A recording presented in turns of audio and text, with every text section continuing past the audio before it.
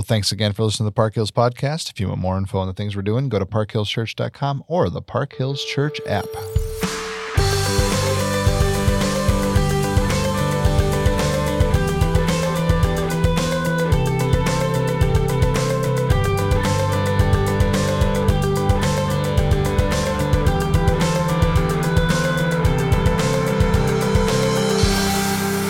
Well, welcome back, everybody, and Pastor Alex, hi.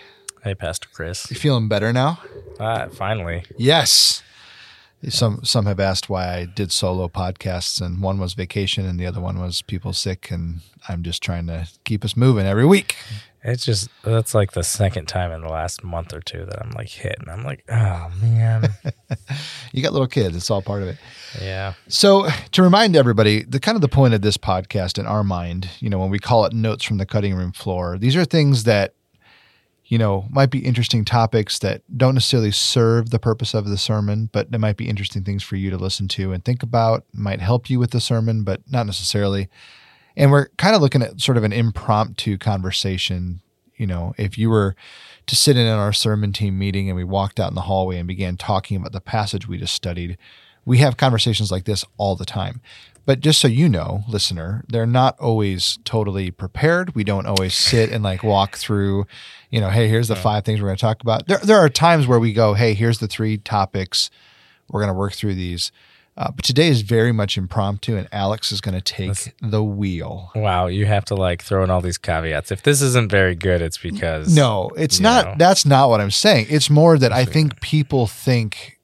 I hope people don't think that we're sitting here, with a scripted response ready to talk. We've never had one of those, not in a single podcast we've ever done. So that wasn't a setup to make it okay if you're bad. It's not that at all. I'm just, yeah.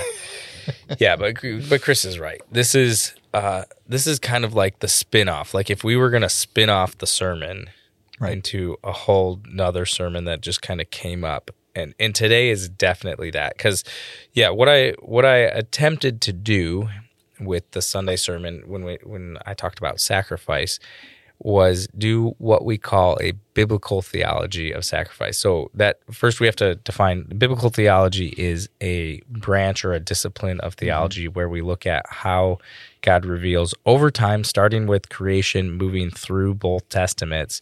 He reveals something that kind of builds off of it as it goes chronologically. So I used that term one time. I said, hey, you should look into biblical theology to a friend of mine, and he thought I meant biblical theology as opposed to unbiblical theology. He thought I was saying you need to read the Bible. And what I was just saying was, no, there's a discipline of theology. Sometimes we compare this to systematic theology, a different discipline. So all that to say, that's what I tried to do, a biblical theology of sacrifice. Now, to do that in it wasn't even a full 35-minute sermon because I had communion in there and some other things. To do that in that time frame during the Advent season was not really doable. So I just kind of want to add some padding to that. This is the things that got cut out of the biblical theology. So we're talking about sacrifice, right? We talk about this idea that God has created this system where when you sin, something has to die. And there are so many questions behind that. Even Adam and Eve in the garden, when they sinned, something had to die to cover them. So in some ways, God implicitly creates sacrifice. But I get that question. Sometimes I even think about that myself. Why does something have to die when we sin? Why can't God just say, that's okay, or I forgive you without bloodshed? Yeah. Don't have a great answer. That's my question. We're all looking to you for answers. No, I mean it's a huge answer, and I think it does go back to that Genesis discussion we had a few weeks ago when we talked about, the 2 animals giving up their lives to give skin. I am convinced that that's what the passage is saying, and granted, it's reading into the text because it's not actually there. But if you take an animal skin off of an animal, the animal doesn't live. So I think biblically.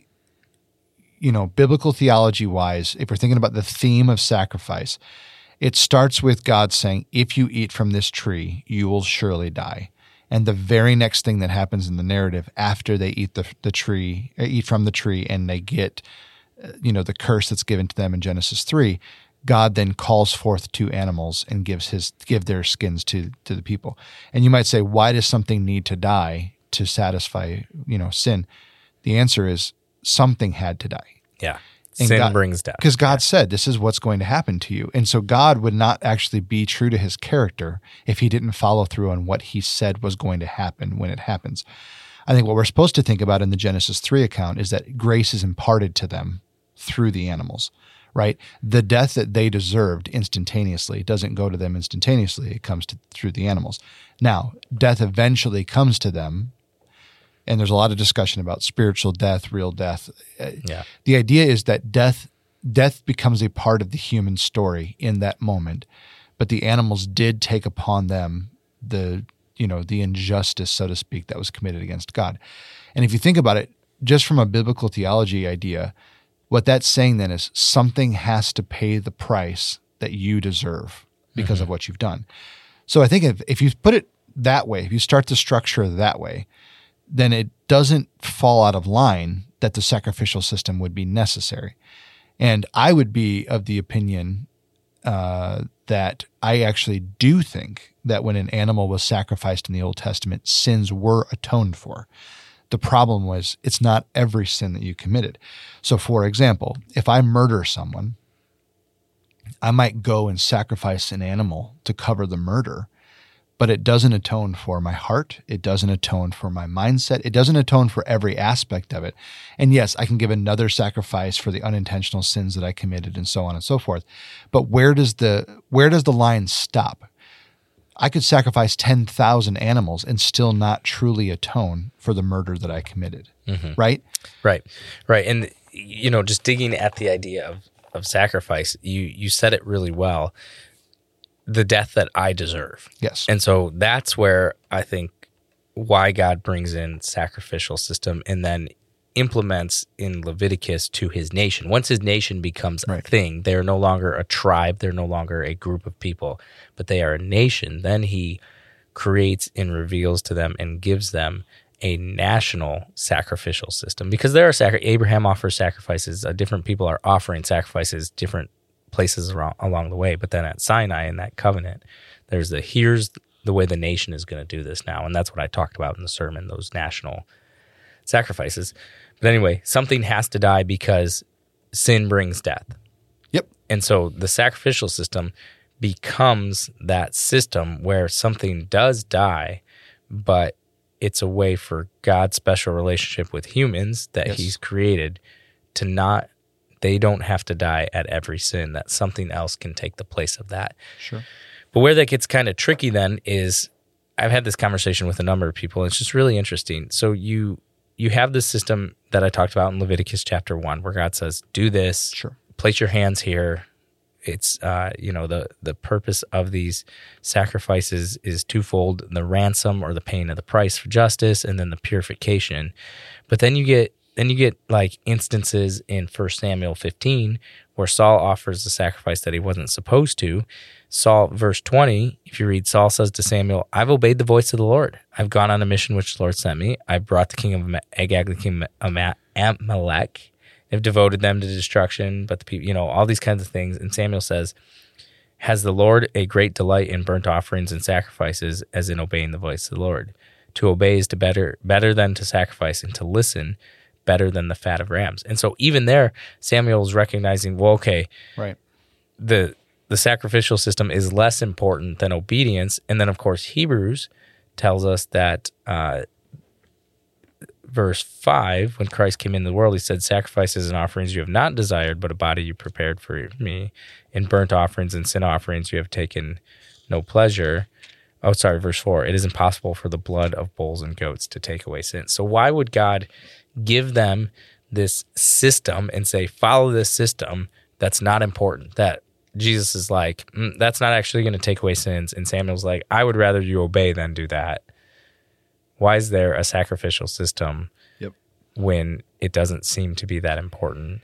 I have some thoughts. What are your thoughts? Yeah, so I think every time that I hear questions like that, and I've had people come and ask me those same questions as well, and I work it through with them.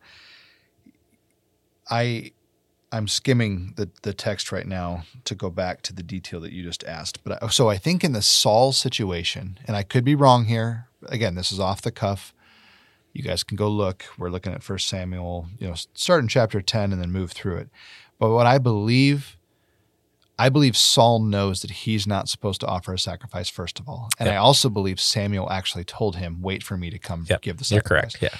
So if the Lord told him to do something and he then chooses not to do it, that is more the issue that Samuel might be talking about.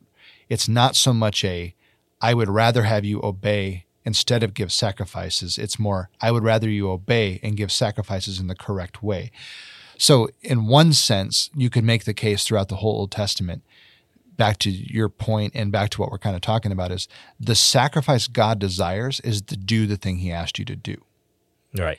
In the absence of doing that thing, a sacrifice will be given to cover over your mistake.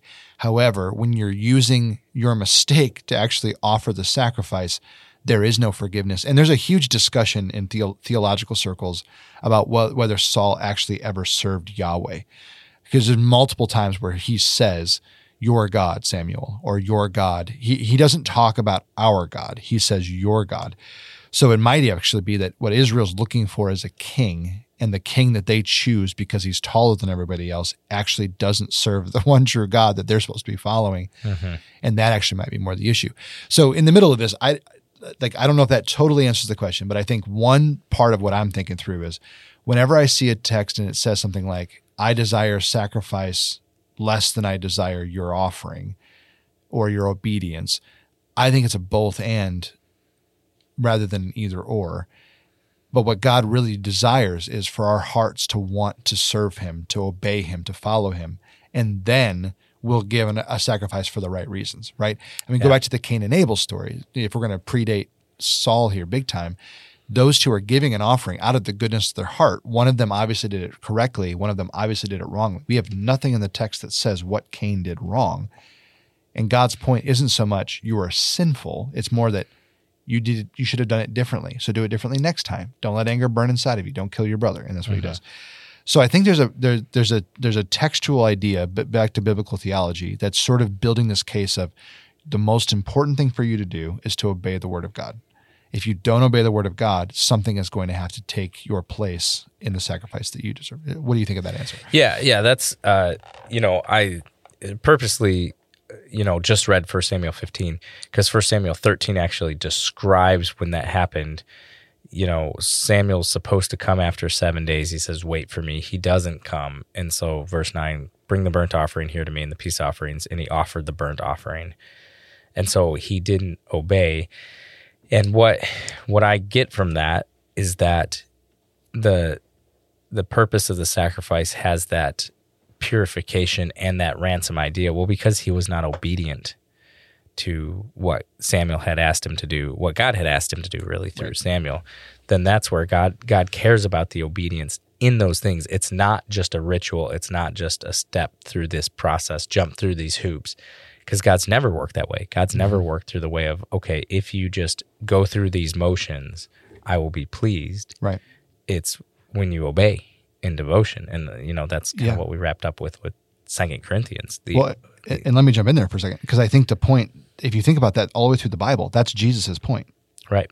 He is obeying the word of the Lord. He's doing what God has asked him to do, but he's pushing back on people that are just doing it out of the sake of obligatory, whatever. But then you move further into, we're going to touch Galatians this fall. Paul's point is, you're all talking about the sacrificial system as if it's the most important thing, but how did Abraham get saved if he didn't have the sacrificial system? It was by faith. And so what Paul's point is, it's not that sacrifices don't matter at all. It's that faith matters more than the sacrifice. And now that Christ has made the ultimate sacrifice, we're covered in his blood. We don't need to give anything else at this point. Well, I'm going to clarify what you just said. We don't need to give anything else in that sacrifice, but then we live out the sacrifice ourselves. Because I think that's a good point. I think that's an important point to make, because it's not that the sacrificial system is done away with now. It just looks differently. Mm-hmm. And so that's where I would say, you look at the Old Testament and those sacrifices were done. Why were those done? As a picture of what Jesus would do. Yep. And so the transmission, the laying, the shedding of blood, the putting the hands on, things like that, all of that is teaching Israel to look for the Messiah who will do this eventually. And I think that's why the writer of Hebrews can say it's impossible for the blood of bulls and goats to take away sins. I would say there's not actual atonement in those animals being offered, but the devotion, the dedication, the cost is setting your heart and your mind toward Jesus is the one who's going to do this. And then after Jesus has done this, where we live today is then we say, okay, that sacrifice has been made. Now we live out a sacrifice ourselves through obedience, through worship, through prayer, through the, Romans, Revelation. What did I quote? Philippians 4. There's just like a lot of these different ways that we live that out. And where I wanted to spin this off as we start to land the plane on this episode is sometimes we hear that we see things like sacrifices don't actually take away sin, or we see 1 Samuel 13 and 15, it's better to obey than to sacrifice. People will spin that to say, well, the systems aren't necessary. The systems are just shadows. So as long as you just are devoted to God, that's all that matters. And where they will spin that to is, so I don't need to be a part of a church. I don't need to be a part of a community. I don't need to be in fellowship with other believers, because especially an organized church that has a name and a building and, a logo, that's the system, and the system is broken. The system isn't necessary. I can just sit in my house and read the Bible and be devoted to God. I don't need the system. But you and I would push back on that pretty hard. Well, because God tells us to have a family. Right. So if we're going to, I love where this is going, and this you did a good job of setting up the trap without me realizing it. If you stop and think that through, what God told you was to be a part of the local church. So if you're really going to take all these words for serious and for real, like you're going to step back and go, God's call to me is the most important thing, even more than what I provide for him through sacrifice. So for us to be living sacrifices, as Romans 12:1 and 2 tells us to do, that means I'm going to submit myself to him. I'm going to sacrifice myself to him and say, I'm all yours. What do you want me to do? And his next thing is, I want you to commit yourself to a local body of believers, and I want you to walk through this with community, because they are going to help you do it.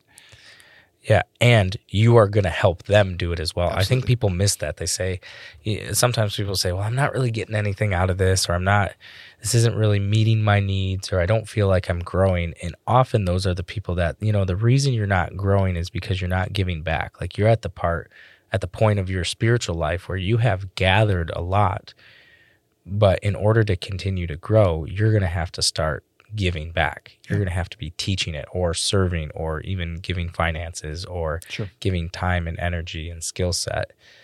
And that's part of what God has called us to live by. That is the obedience that he's asking us to do, is to participate in community, because we need the community, but then the community also needs each one of us individually. Like we have something to contribute. So I'd push people to that. Be a contributor. Yeah, I love that idea. And I think if you stop and think that through, you'll see your part in the story of God, and you'll jump in and be a part of it. And that's how you're the sacrifice. Yeah. You live out sacrifice. Love it.